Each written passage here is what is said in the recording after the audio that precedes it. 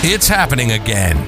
Welcome to Work Cookie, a CBOC podcast. As we broadcast around the world, get bite-sized morsels and tidbits from our industrial organizational psychologists, other experts, and the latest research on the workplace to boost your organization's effectiveness. Sign up now at cboc.com. That's SEBOC.com to engage with our community, gain a sense of belonging, access our other media, and get rapid advice from our experts. Would it be a bad idea to make your most challenging workplace problems go away?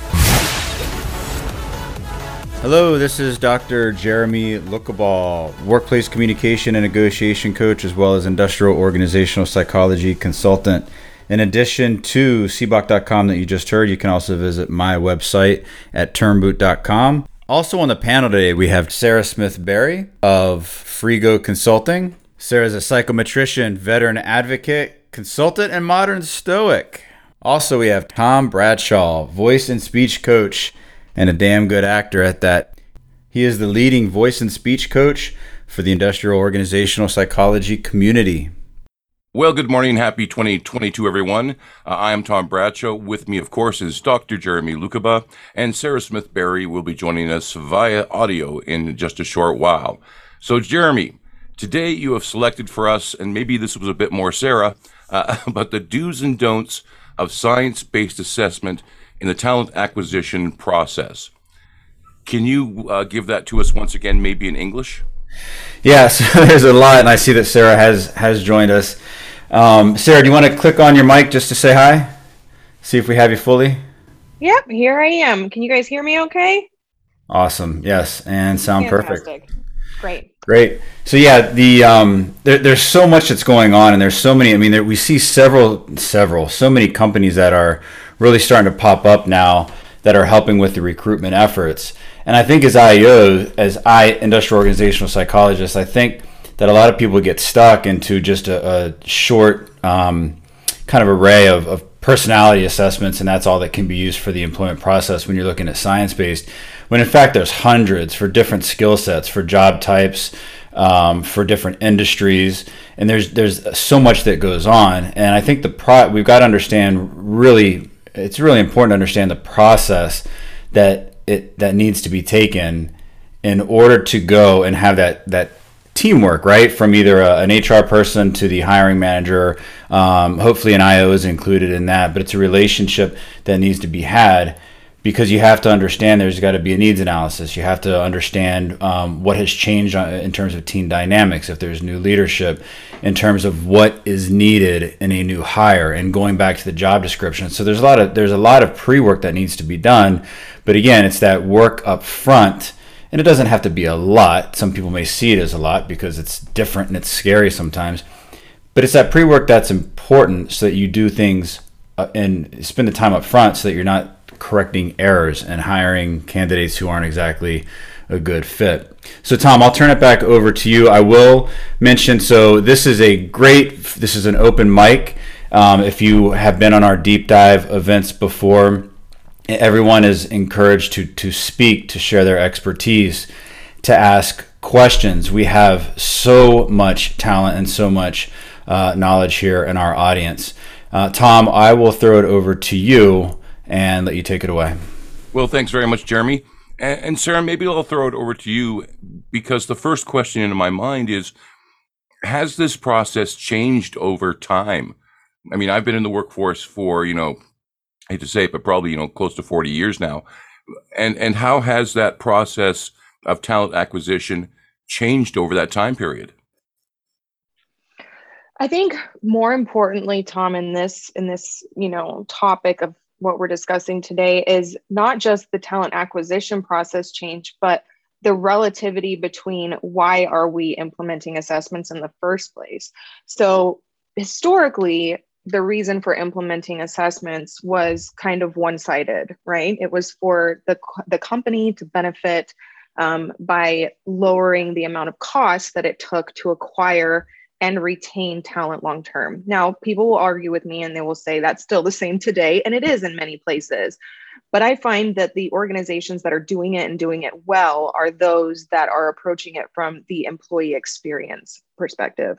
So they're really looking at employee experience from a cradle to grave perspective. So from the moment that employee or candidate is brought into the pipeline all the way through their exit interview, that's really when we can see the beauty of assessments take place.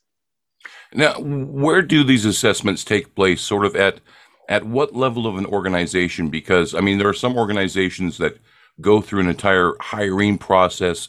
They'll talk to multiple candidates. But there's also times where, we need somebody, and sometimes they'll just go through some resumes and hire somebody. So what are the benefits of doing all of this evaluation? I really think it starts by asking the question, why are you using an assessment in the first place? So a really unpopular but true fact is that the number one predictor of job performance is actually cognitive ability or a standard IQ test.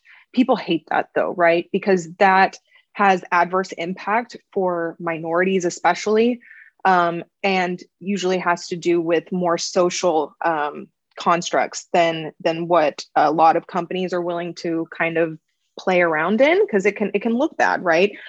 The problem is not in the assessments themselves. It's in the times in which you choose to use them, right? So it depends on many things. It depends on construct validity. It depends on, your measure of adverse impact. So that's talking about what groups may have a negative impact as a result of using the assessment. Cost, okay, that's another big one that companies are going to want to pay attention to. So you have to think about cost to develop the assessment. Are you developing it internally, or are you sourcing outside? What about cost to administer? What about cost to maintain long term? Also interesting is candidate reactions. So prior to the pandemic, we saw many people very pro assessment because it was something that was done usually on a smaller scale. Now we're seeing companies that are really scaling this wide across their entire organization and requiring candidates to do assessments before they've even spoken to someone past a recruiter. So in that instance, it's less favorable, right? Because it's not really playing to the candidate's interest. At that point, it's kind of like creating a hurdle for them. So it really is, at the end of the day, about asking all of these questions, looking at the situation at hand and saying, is it even appropriate to be using an assessment right now? Because that is actually the question I start out with. And I know that probably loses me a lot of money in the short term, but in the long term, it really does create a sustainable model for whatever client I'm working with. Because if they're just using an assessment because they found out their competitor was doing that, then that's the wrong answer. You should be sourcing and using an assessment. First of all, it should take you just as long to source the assessment as it does to implement it. And that's also an unpopular opinion. You should be trialing this out internally and testing it internally before you make any sort of long-term commitments to your implementation plan. Again, that goes back to cost. Many companies don't want to do these sort of pilots. But the thing is, it really depends. Do you want to spend the money up front, or do you want to spend the money out of your pocket long term if something should go wrong? So it really is about being informed and just making sure that you have all of the information about why you want to do it in the first place. Well, and I keep an eye on the job banks just to see what's going on out there, and I'm noticing that more and more, and at least I'm hearing that as well, that even when you're first applying for a position, there's usually a series of questions that the employer has put together. Now, sometimes they actually seem like there's been some thought behind there, but sometimes it seems just like maybe someone in the office has put a few questions together. Is that where the evaluation process should begin? Okay, so standardization in the acquisition process is really important, okay? Reason being is we're trying to minimize bias in hiring as much as possible. Now, at the end of the day, people hire people that they want to work with. We're never going to get around that. That is just fact. they want to hire people that are more like them than not. That's also fact. And so by using assessments, we can actually employ them in a way that we are sort of putting a lens over that bias. So it is a way to check our own biases, to actually put something in front of that bias. Now, as far as preliminary questions and that, those are standardized. Most organizations have them. I mean, unless you're talking startup where they really have no idea what they're doing from the very beginning, I wouldn't even advise them to start with assessments. Honestly, most startups, they are still trying to understand what their culture even is. And they're still trying to design their organizational structure and everything else. And throwing an assessment implementation plan on top of all of that mess can really turn into it becoming almost dogmatic. Okay, because we don't want to use assessments in such a way that we're painting people into boxes. And they can become very excited about the potential of assessments and how they can be applied. And wow, it just makes things so much easier. But then what happens is that becomes the culture. If you do it too soon, and then you're like, oh, well, you're personality, or you have this trait, so you can't do this. That's a problem, right? We don't want to use assessments to create situations in which we're telling people that they can't do something. We're using assessments to make sure that we are leveraging people in the correct ways. I don't know if that answered your question, Tom. I think it does. But Jeremy, let me come back to you now, because the world has changed over the last couple of years. We're now in the remote or hybrid workforce, and a lot of hiring and recruiting is being done online. So it's not like a few years ago where if I was in line for a position, I might have to come in and sit down with somebody and we go through these questions, we do the assessment that way. But now we've moved online. So how has that changed things when it comes to acquiring new talent? First, before I get into that, I want to mention there's a really good discussion going on in the chat, and I would love to hear from anyone. And the hand raising function is completely available. Would love to have anyone come up. Let's see. Somebody posted Sarah, you'd be interested in this. I know that you're on your phone today, but somebody posted a meta-analysis challenging the assumption that cognitive ability is one of the better performers. I would love Nathan Mondragon's here today with HireVue, I believe. Would love to get you speaking. Nathan is an absolute whiz at this stuff. So Nathan, please feel free to raise hand and join in on the conversation. With that, Tom, do you recall what your original question was? Because I forget what it was. Well, that's okay, because you provide us with good information. I was wondering how basically the pandemic has changed things when we're looking at recruiting talent and these assessments. I'm not going into an office anymore to sit down with somebody. It's more than likely going to be online. So how has that changed this process, and has it changed it for the better? So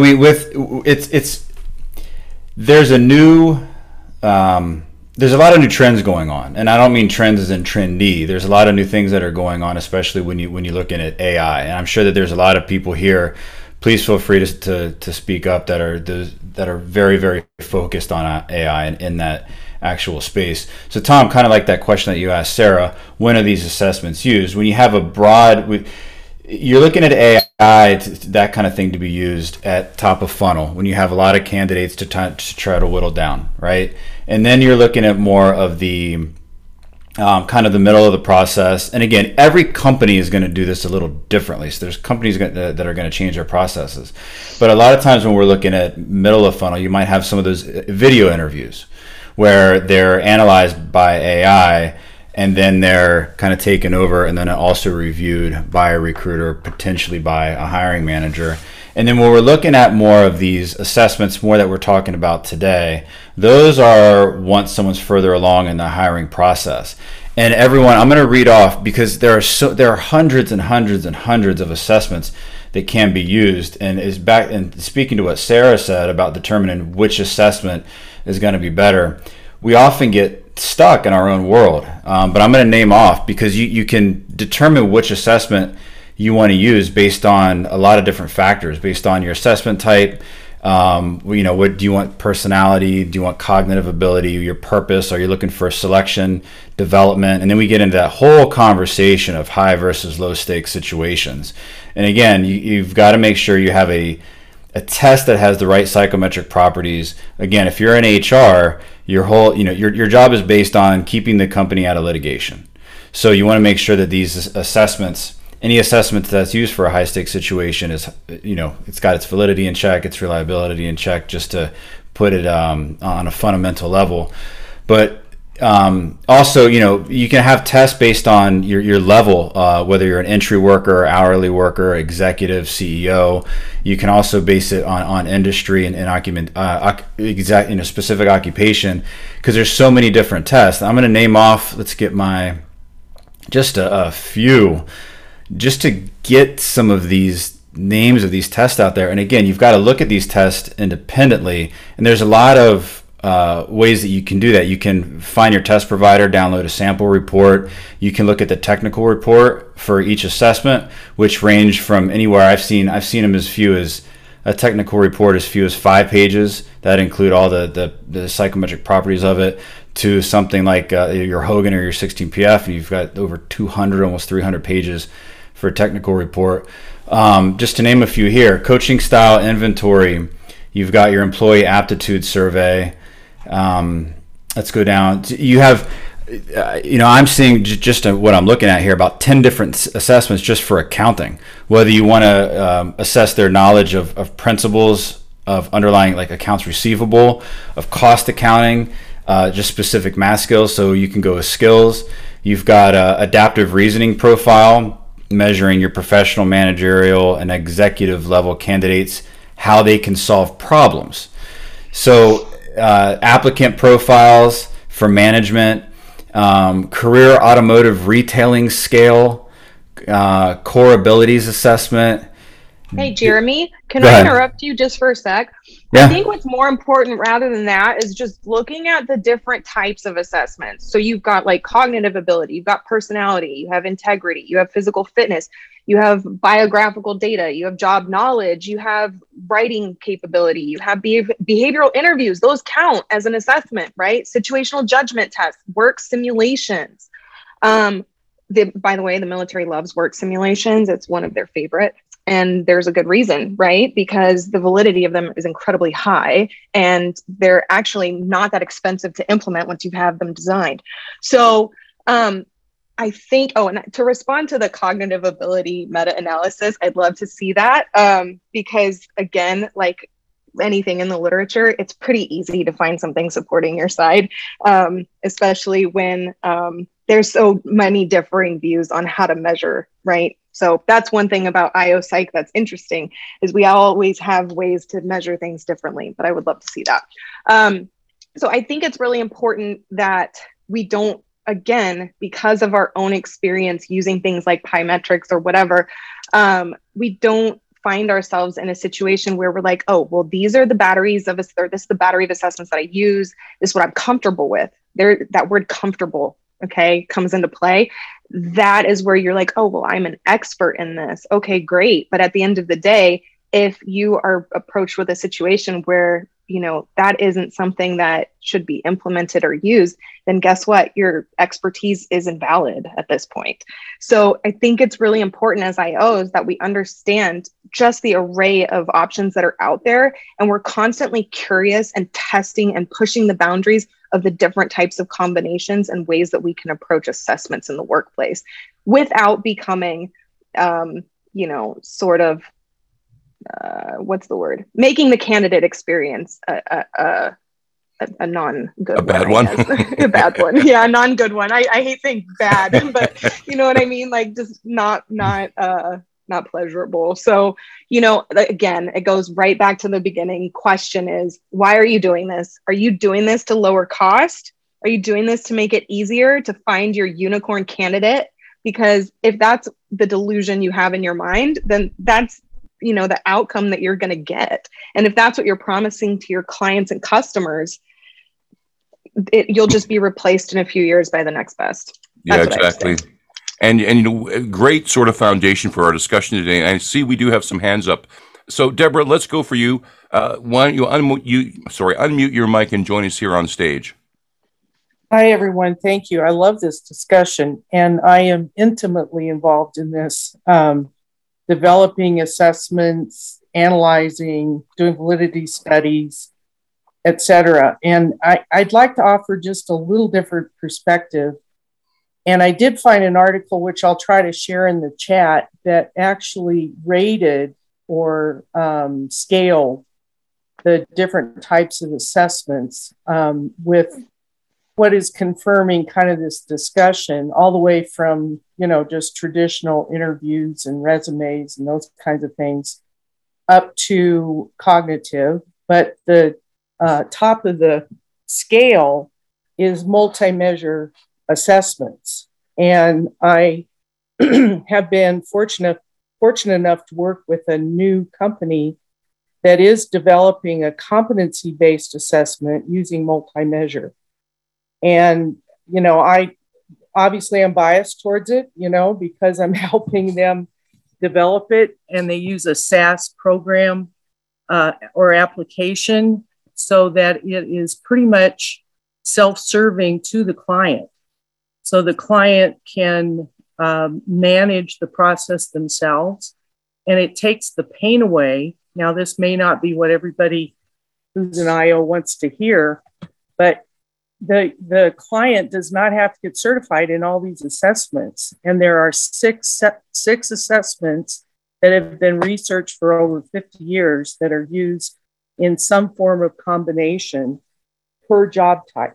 So there's a database of over 800 job types that I support and help companies. So it's very reasonably priced. So it's easy for the client. And from the candidate perspective, they have to take the assessment, but what it offers is the employee life cycle. So you can use it at the beginning to hire, and it is a job fit. The competencies are soft skills. They're not the hard skills. So they're transferable, and you could easily use it before, to hire people or in the current workplace. So for the current work environment that's so volatile and trying to retain employees and upskill them or transfer them to another job, this is an ideal assessment to use internally because they can analyze competencies and understand if they do take another position, where do they need some coaching and development. I just wanted to offer that, and I will try to find that article. Thank you. Oh, great. Thanks for that very much, Deborah. Let me ask you, because I was a little bit confused on whether the assessment is in development or are you actually using it now and tracking some of the people? No, yeah, we have clients. It's about a 2-year-old assessment, but it's, product development, it never stops, right? So, right. And we're always upgrading the platform, adding job types, et cetera. And you can custom, we base it on the job description and identify the competencies per job. And you can give us, an individual job description. So if it's not in the database, we'll create it for you. The application is Reveal if you're interested. Great. Well, thank you very much for that. Rebecca, I see your hand up as well. Let's go to you. Thank you. So I'm wondering if we could improve the candidate experience by, and also maybe the employer brand, by making the results of the assessments available to candidates, because, a lot of times, especially, if you get later in the process, you can be taking 2, 3, 40-minute, 60-minute assessments each. And then to go through, such a laborious process, and then to just, get rejected and, not get any feedback, just doesn't really seem fair from the candidate perspective, even if that candidate isn't part of your organization. And, also just from a perspective of just us being IO psychologists and, going back to the APA's, like what it means to be a psychologist, improving the lives of organizations, individuals, and society. To me, this seems like an easy way that we can encourage organizations to give back to individuals and society. So, I would love to hear your response to that. Well, let's go to you on that, Sarah, because can we make the job, acquisition process easier? Can we make it better for the person who's actually doing the assessment? And can we give them feedback even if we don't hire them? I would say that it's imperative that you provide feedback. And so the reason that doesn't happen a lot of times is that what will happen is the assessment implementation plan will be run by one line of business, and then recruiting is separate from that. And really the key is making sure that those two lines are communicating. It's more work, but you can also integrate it into the process. A lot of the assessments and stuff that are available now have dashboards and user interfaces and everything else. So it's really just a matter of making sure that it's implemented into the existing communication structure with candidates. You can set automated emails and stuff like that with reports and everything else. I think the reason it doesn't happen is that they don't want candidates diving into any sort of report or anything like that, and then coming back and saying, I didn't get the job because I was XYZ. So setting a delay, doing it, 30 days post is a good way to make sure that you're still providing people with the information that they're, in my mind, entitled to, without kind of creating any sort of drama around, whether or not they were chosen because of it. That's another thing it's imperative that when you're going through this process, that your hiring decision should not be made solely based on the results of an assessment. It should be a piece of the puzzle. It should be a piece of the information.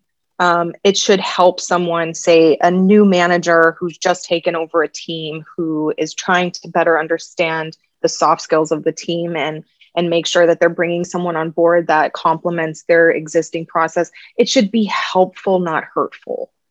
Right. And, another thing I'm really curious about the assessment that was brought up before. I believe your name is Deborah. I'm sorry, I'm on my phone, so I can't see everyone. But I would be really interested to know about any sort of cross-cultural studies that are being done, or whether or not that's US-based only samples, just because even, out looking at the cross-cultural studies of an assessment, it really makes it more inclusive, right? And so it's a default way to make sure that the assessment you're using is inclusive, is looking for those cross-cultural studies. So that's another part of the sourcing puzzle that I spoke about before, is making sure that you're looking into assessments that have taken that into account, that not everyone is an American or born an American that works in America or Canada or wherever.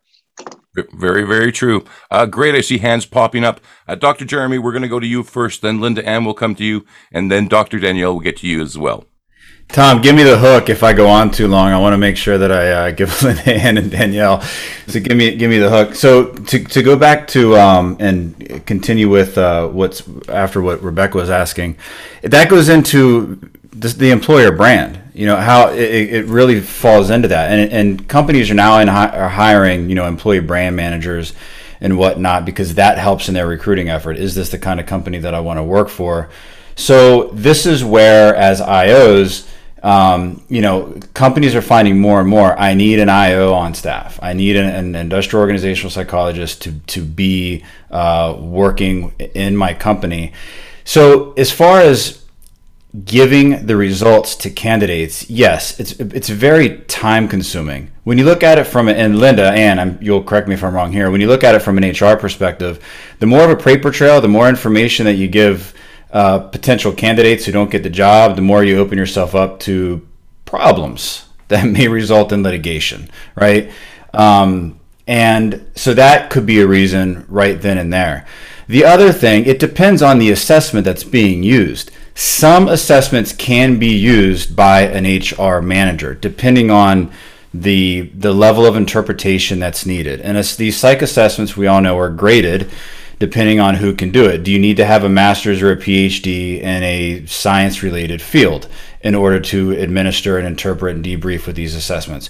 Or is it something that can be used with someone with that hasn't had that particular education or certification level? So that depends there.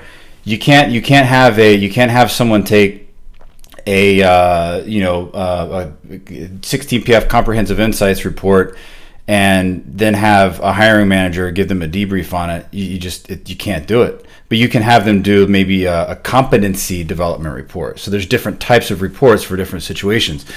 So the other thing too is when you have these assessment results, that's what I was saying earlier with having that communication between the recruiter, the hiring manager, and whoever else needs to be involved.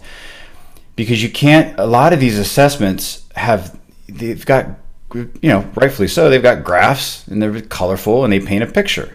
But they also can paint a picture that doesn't accurately describe the candidate to the untrained eye. And that person with the untrained eye, let's say it's the hiring manager and you're giving them these assessment results, it's no different in some cases. It's no different than, getting Consumer Reports magazine to find out which car to buy, looking through all the data, and then giving the magazine to your 7-year-old and saying, which car should I buy? And they pick the one that looks the coolest. So you can't do that. You have to have someone who's looking at these results and you have to have them considering what are the top 3 to 5 skills that I really need this candidate to have. What are we lacking? What are the gaps now that we've had with the change in leadership in this particular department? What in terms of the culture, in terms of the their productivity style, their influence style, task versus people. So there's so many different things that need to be considered, and it really is that kind of a process.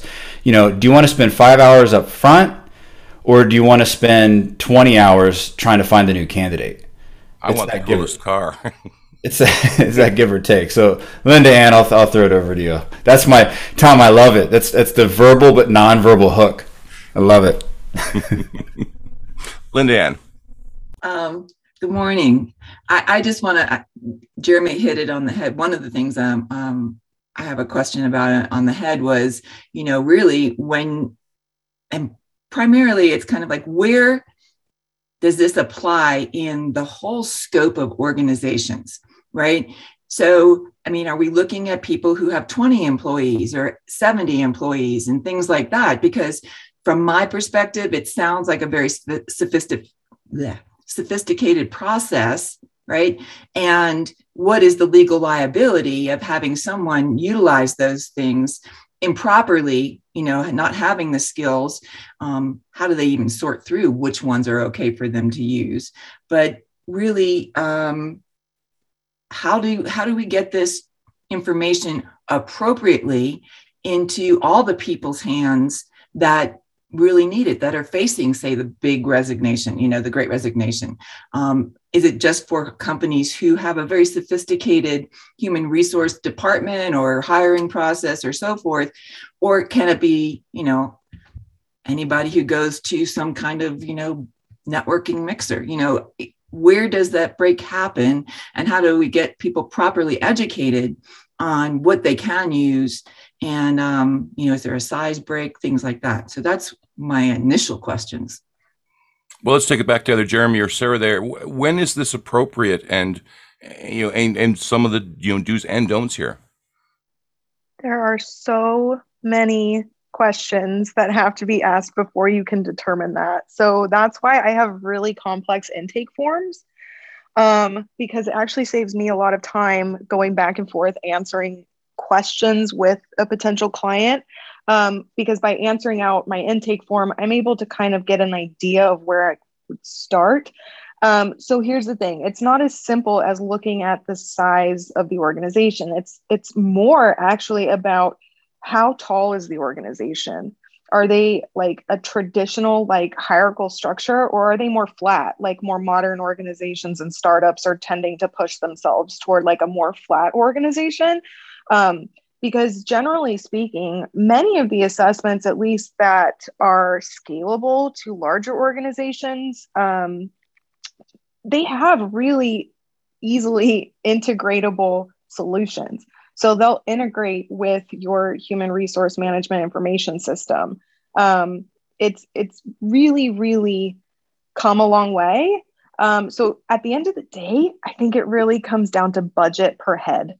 And that's honestly the way I prefer to price, because as an IO, I want to make sure that all of solutions and things that are presented to organizations are presented in such a way that it's inclusive to both a small business owner and a large organization. So that's how I rate my pricing structure when it comes to working with clients. I price per head, because that way it's the same price per employee, no matter the size of the organization. Meaning I can work with an organization that is only looking to do this for 20 head, or I can work with an organization who's looking to scale it to 10,000 or, an entire line of business. But yeah, most of these assessments, or at least the most popular validated ones that have been around for a really long time, that's another thing. There's so many new players in the market, and a lot of them look great, right? On paper, they look amazing, but I hesitate because they just don't have their chops built out yet. So there's a number of them that I'm looking at and I'm like, yeah, I'll work with them, but I'm not going to work with them for a few years. And then there's assessments that have been in the industry for forever. And anyone who knows me knows, like, there's one in particular that I find is used in many organizations. And I'm surprised that it's even used because of its history. Like, it has a really dark history. And if anyone's interested in what that assessment is, I'll talk about it offline. I just don't want to offend anyone who might be on the call that uses that.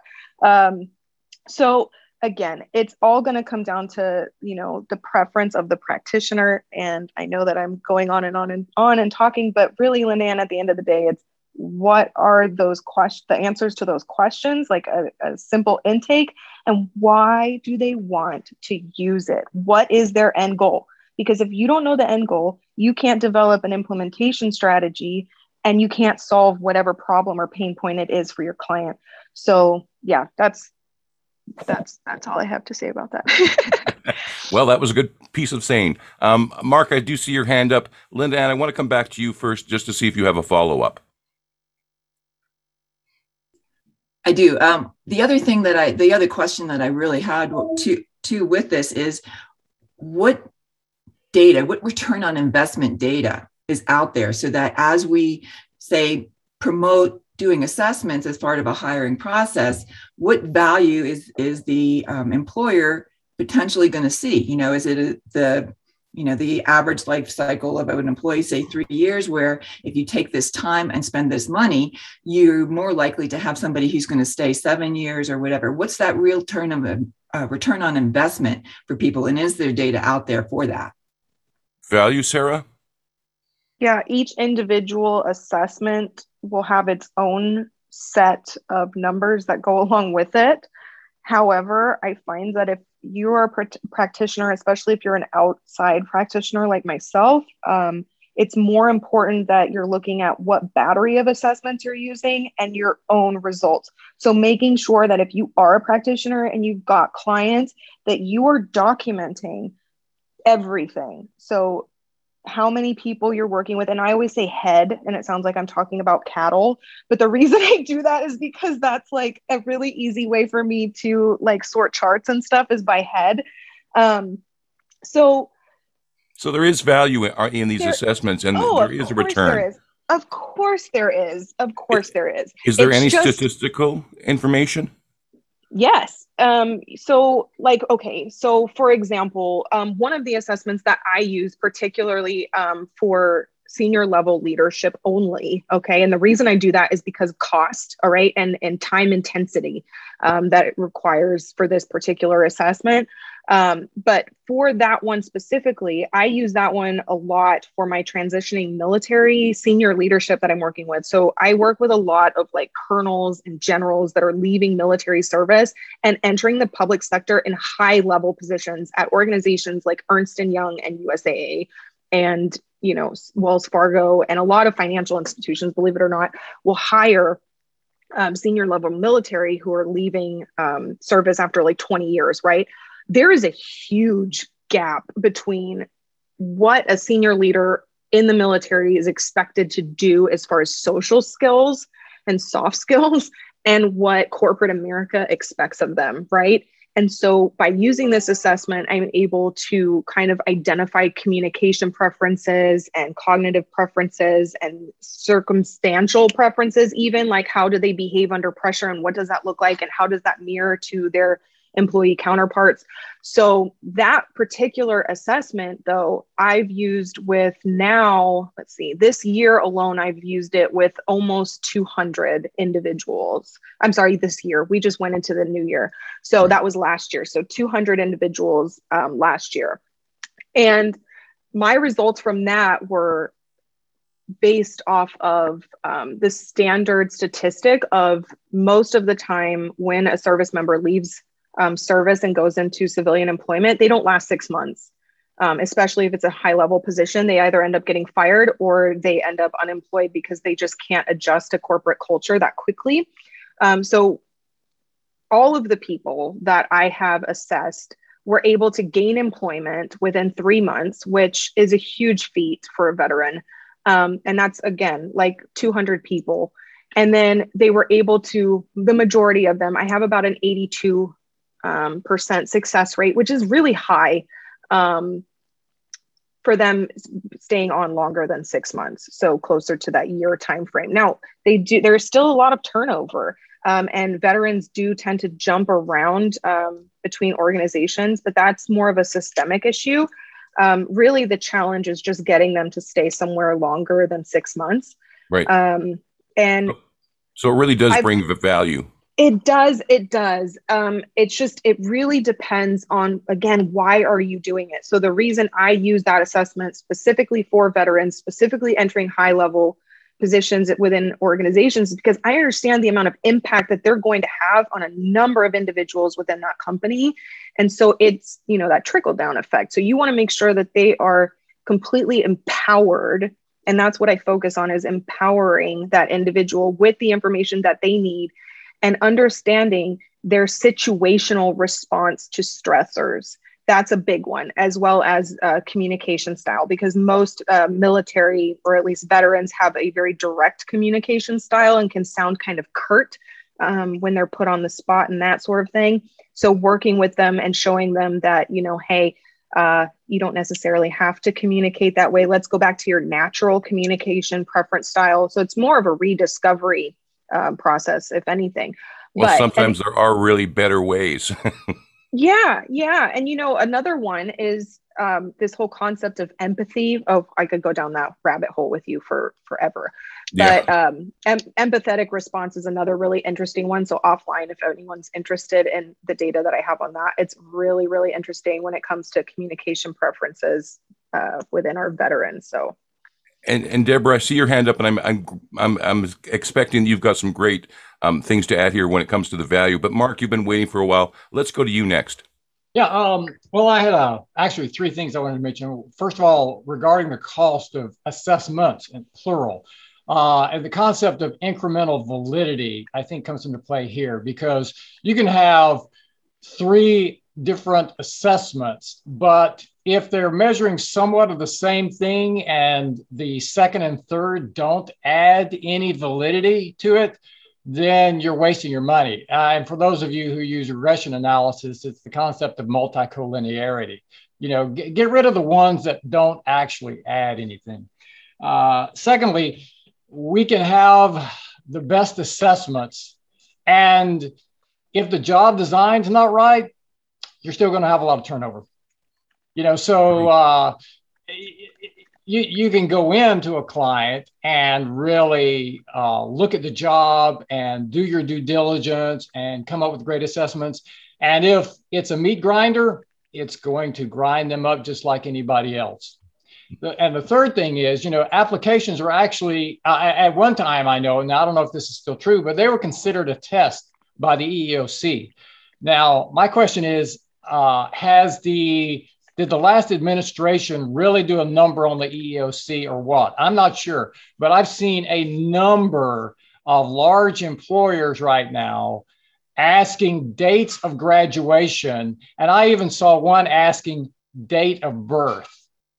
That would have never flown 10, 15 years ago, but they're doing it now. And I'm sure that they're buying the services of an ATS, with part of the enterprise software that they have. And that's just somebody put it in there and they're asking it.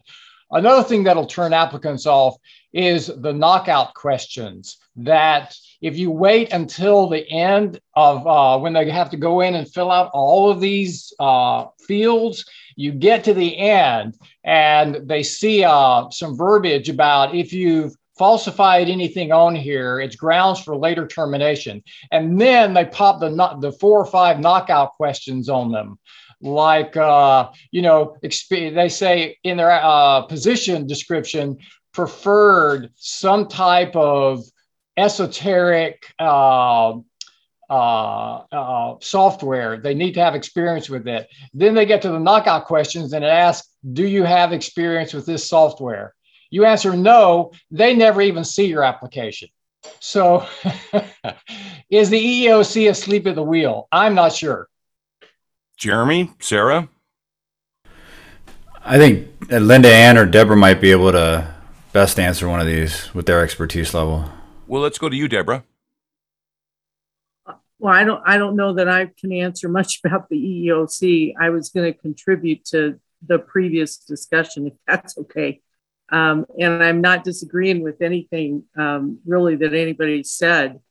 But I do want to add to that discussion. And like Sarah, I do a lot of work with clients across the board. And even though I did talk about one particular assessment, I use a variety of assessments too, depending on the situation. And certainly for executives and different companies or industries, whatever their need is. So looking at that and picking the right one. So I spend a lot of time with different types of assessments.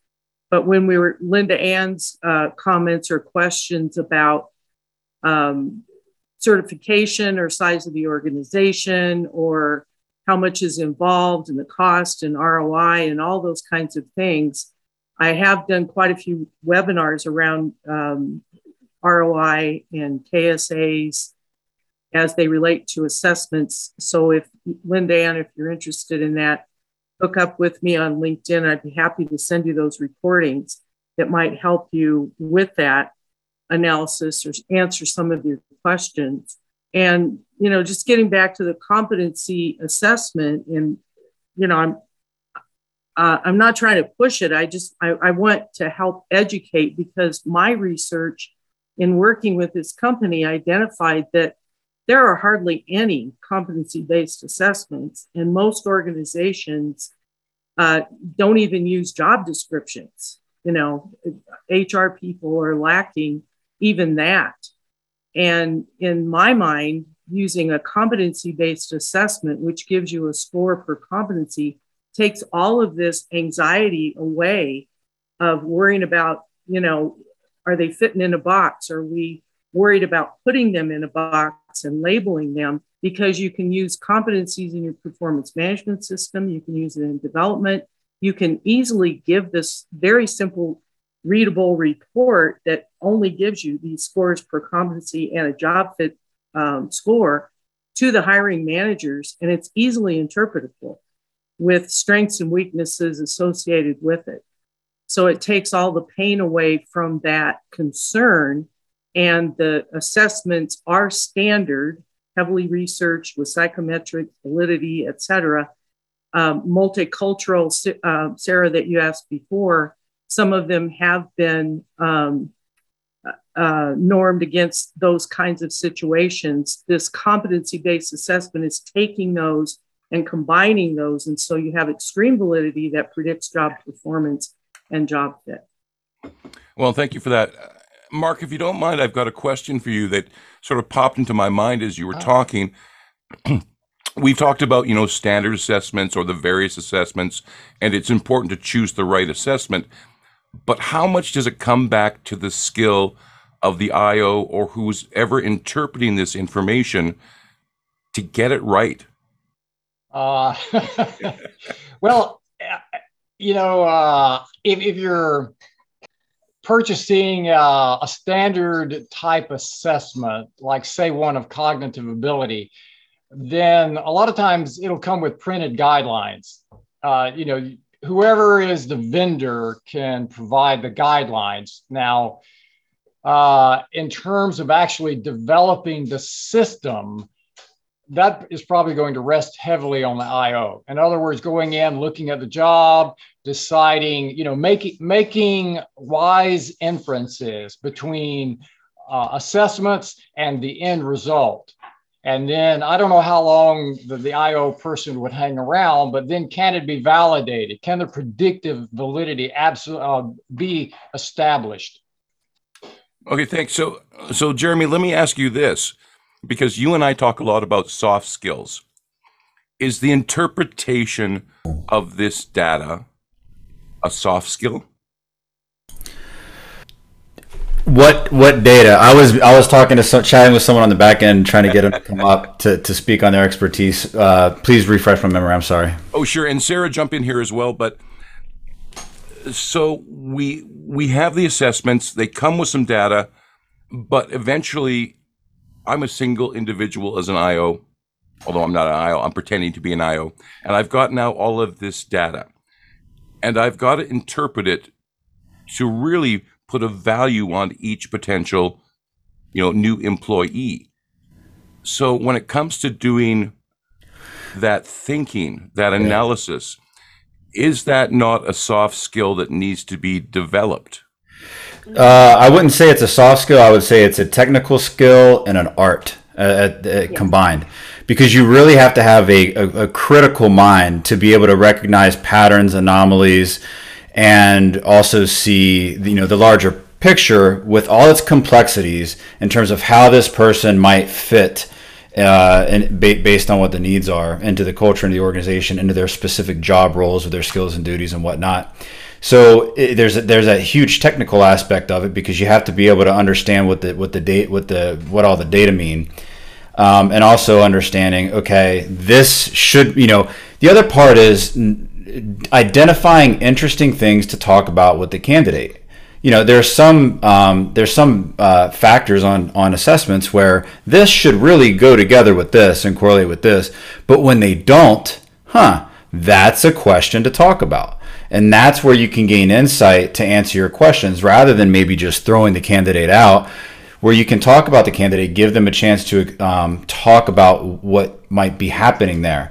And that's where that's where the soft skill comes in, Tom, is that communication aspect, that being able to ask the right questions, those communication skills, as we say all the time, what to say and how to say it, to be able to draw out, say less, use non-binary questions to start to have a really good candidate interaction. And on that, let's go over, if we might, to Tom. Did that answer your question enough? Yeah, I especially like the art form. Enough. I knew you would. That's why I said it. Nathan, let's go over to you, please.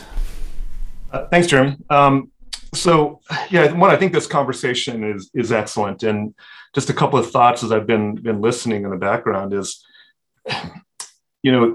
IOs generally, the IOs building assessments and selection procedures and programs.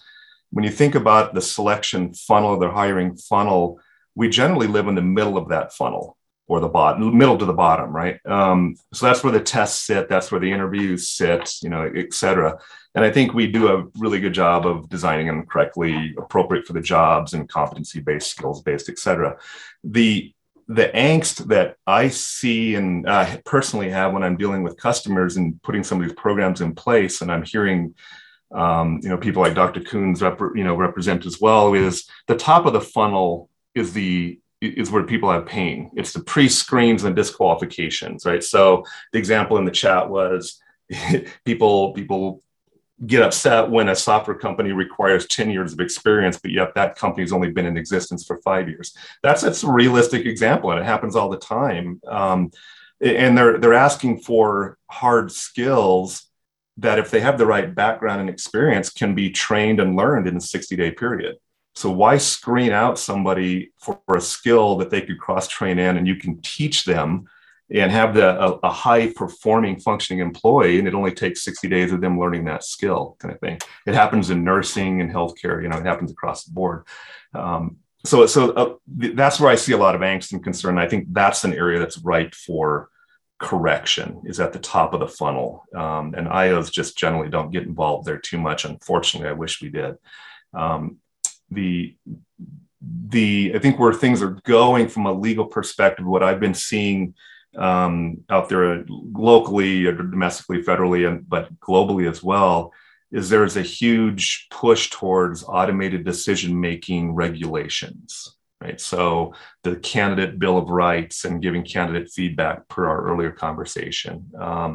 The EEOC specifically, I think they're getting their house in order after the last 4 years of disruption and tearing apart. So the EEOC and the OFCCP are getting their houses in order, and they're looking into the automated decision making, and that falls smack dab in the middle of the IO world of building assessments. And you'll see regulation, I think, coming at some point this year around those. And globally, you're already seeing it in the EU and elsewhere. So the candidate Bill of Rights kind of approach and giving feedback and treating people fair and giving explainability and understanding of what assessment they're taking and why and what the results were, I think is on the horizon. And that's all excellent results, right? It's needed. The problem is in the US, it's hard to do that for all the legal reasons that were mentioned earlier that Sarah kind of brought to the forefront. But, well, let me ask you, Nathan, is there, when we take a look at that global perspective, is there, you mentioned the EU, but is there some nations that we should be looking at in the way that they're doing it? Yeah, it's a good question, Tom. The EU GDPR was a good start, and now there's new versions of that with the UK coming and other regulations out there. They're just more open to assessments and less risk averse from a company perspective of saying it's okay to give candidate feedbacks because we're not fearful that they're going to turn around and use that information to sue us for discriminatory hiring practices. So they're less fearful of those things. But yeah, I don't know if there's a certain nation in the EU, but the EU regulations are somewhere to look, and the UK is crafting some of their own as well. But I think we're going to do our own here in the US. The EEOC is looking at it. The White House has the Office of Science and Technology Programs or Policies, OSTP, and they have an RFI out now around this. They're calling it biometric screening, but I think it'll probably get reconfigured to include more automated decision making. So everybody is looking into it. How does this reflect on American organizations which are hiring internationally? Are they using the same metrics or standards for international clients as well? Yeah, there's the golden nugget, right? Think about it also, you can think of it more locally that, Illinois, the state of Illinois passed the video interviewing law, and New York City just passed their AI regulation for New York City. I guarantee you every company in New York City is hiring people from other states as well, or right. Whatever. So the cross-boundary applications of these legislations, I don't think are very well defined and are going to get figured out in court at some point. Well, here we go to court again. Thank you very much, Nathan. Jeremy, we're almost to the top of the hour. Do you want to do a little plug for CBOC and maybe talk about when we'll be getting back together again and what we'll be talking about? Yeah, so next, choose your side on unlimited vacation in the workplace. So this that'll be a fun one. Good old free for all. There's studies out there and there's experiences out there. So we do have some all kinds of data, and also we have opinions and emotions on what's the benefit of just giving someone unlimited vacation, and does it matter when you're talking about the highly motivated and highly skilled versus other ends of the spectrum, like the low skill, low motivation. So we will leave it at that. There's some good resources over on cboc.com. If you go to resources and shop, there's a white paper that we put out recently, Dawn of the New Workforce. with a couple interesting. It's full of infographics with data and analytics, yada yada. So there's a couple different things there. So check that out. There's also lots of good blogs. We're on no specific time constraint. Linda Ann's got her hand still raised, so I want to go over to Linda Ann before we close up here. I will mention if you're coming to the event, feel free to invite someone, feel free to invite your boss. And also when you click on any of the events, when you give that promise ring, I say on the LinkedIn, you can invite other people. You can invite actually up to 1,000 people in your particular network. So whenever you see an event on the CBOC company page on LinkedIn and you click attend, it changes attend to invite. And you can invite up to 1,000 of your friends, followers, and fellow IOs to join in on these. So please feel free to leave. It is 1:00 Eastern time here. Please feel free to leave if you need to. And we'll go over to Linda Ann for a question that you may have. Oh, and I will say special thanks. Thank you, Nathan, so much. So glad you shared what you did and contributed here. So special thanks to Nathan Mondragon. Linda Ann, go ahead. I just I had two comments. One was with regard to Mark's comments earlier, as far as the EEOC and also with some of the things going on with Nathan, I think that people can ask whatever questions they want. If it's not required and people put the information in that particular application, that's up to you. Here in Colorado, they passed a law that we cannot ask anybody's previous salary anymore. And that's to help prevent, any gender gap issues and things like that. But again, that had cross state, with regard to what Nathan was saying, that has had cross state line implications because people are going outside of the state they'll actually say, they don't want Colorado applicants to that. The other question I had was with regard to the assessments and things, especially since it's further down in the funnel, do they really measure potential versus current skill set? Because what people are seeing is that, it's better to hire for a person's potential versus their track record. So that was my kind of question. Usually we're looking at the predictive nature of someone's behavior. So I would say it's more towards the potential. My eyes just shifted. My whole Zoom screen shifted on me because we're looking at these are more or less predictive tests. So there's just the short answer to that. Does anyone have a longer answer that they would want to provide? I think Mark wants to jump in. Yes. Mark. I see you now, Mark. There you go. In response to what Linda said, you can ask anything you want on applications. You could probably ask about convictions if you wanted to, but it opens you up to legal exposure, or at least it used to. Now, if the EEOC is in disarray and they're no longer doing any test cases, you're probably pretty safe and you can get away with it if you want to. Age discrimination is something that's really difficult to prove if you're the plaintiff.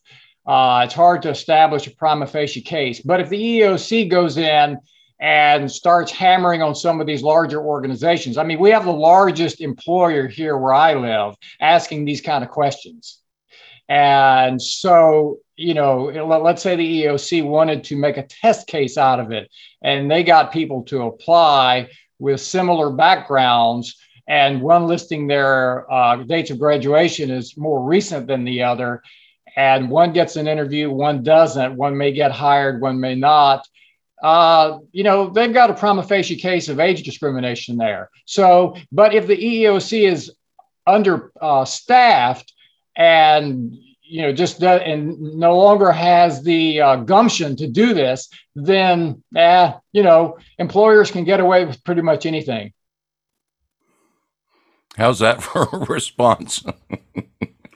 And thank you very much, Deborah and Nathan and Mark and Linda Ann, for all of your assistance today and all your advice and comments in the conversation.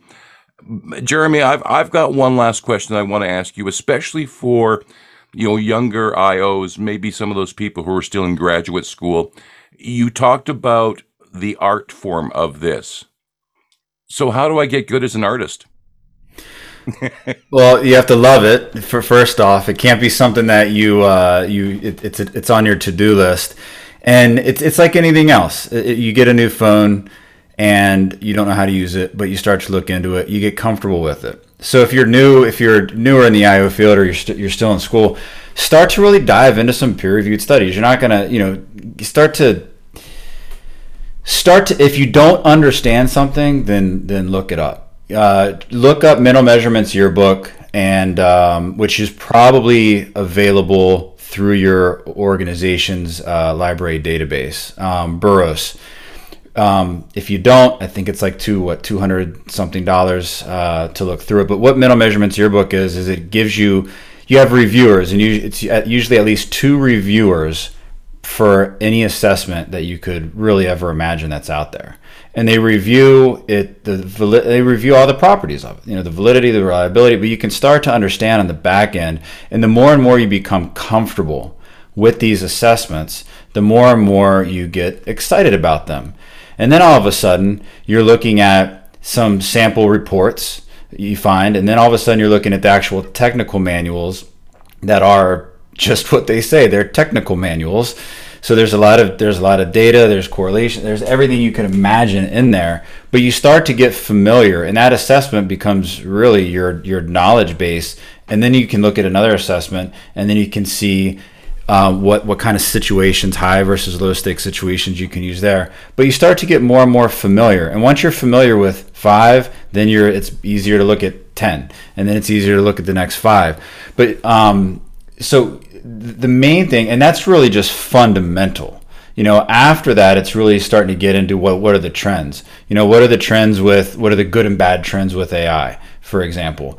Like Nathan was talking about, when are these assessments used? And then you can start to look at different case studies, and what would you do? So you can start to immerse yourself in this if you have a passion for it, and if you aren't data crunch averse, and you like to geek out a little bit with these things. And the bottom line is, and I see this every time I talk to an IO, and I see this in the chat, IOs get into IO because they truly want to make a difference. They truly want to be helpful, and there's a lot of altruism that goes into IO. And that's one thing I noticed that sets us apart from some of the other fields that exist.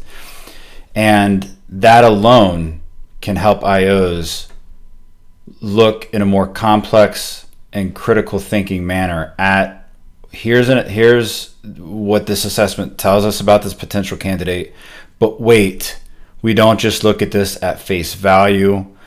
Because we've looked at the technical manual, because we understand this shouldn't go with this, so let's talk about it. This makes sense, this doesn't. How can that really help with your soft skills, with the candidate experience?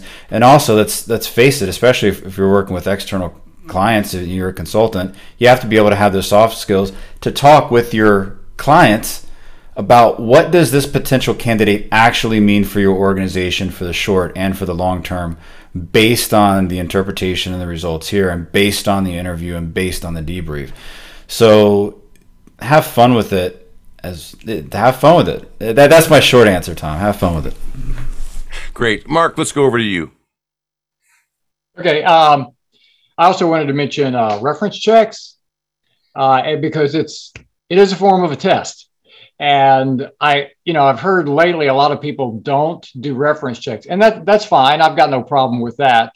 The only thing that I would say is if you don't do the reference checks, and this depends on the job that you're hiring for, although I could say that it goes all the way to the top sometimes, you open yourself up to negligent hiring lawsuits.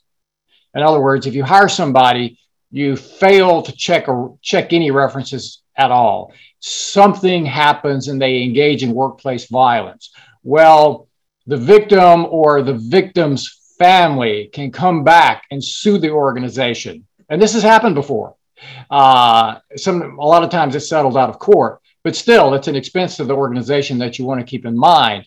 So in doing due diligence, you really need to think about, okay, it may be the final test, but nevertheless, it's, nobody likes doing them, but it's one of those things that it's probably safer to do than not to do. It's definitely one of the tests you don't want to fail. On that note, Jeremy, I think we're all done with the questions. It's been a great discussion today, and thanks again to everybody who contributed. Please join us again. And Jeremy, I'm going to send it back to you to count us down and take us out of here.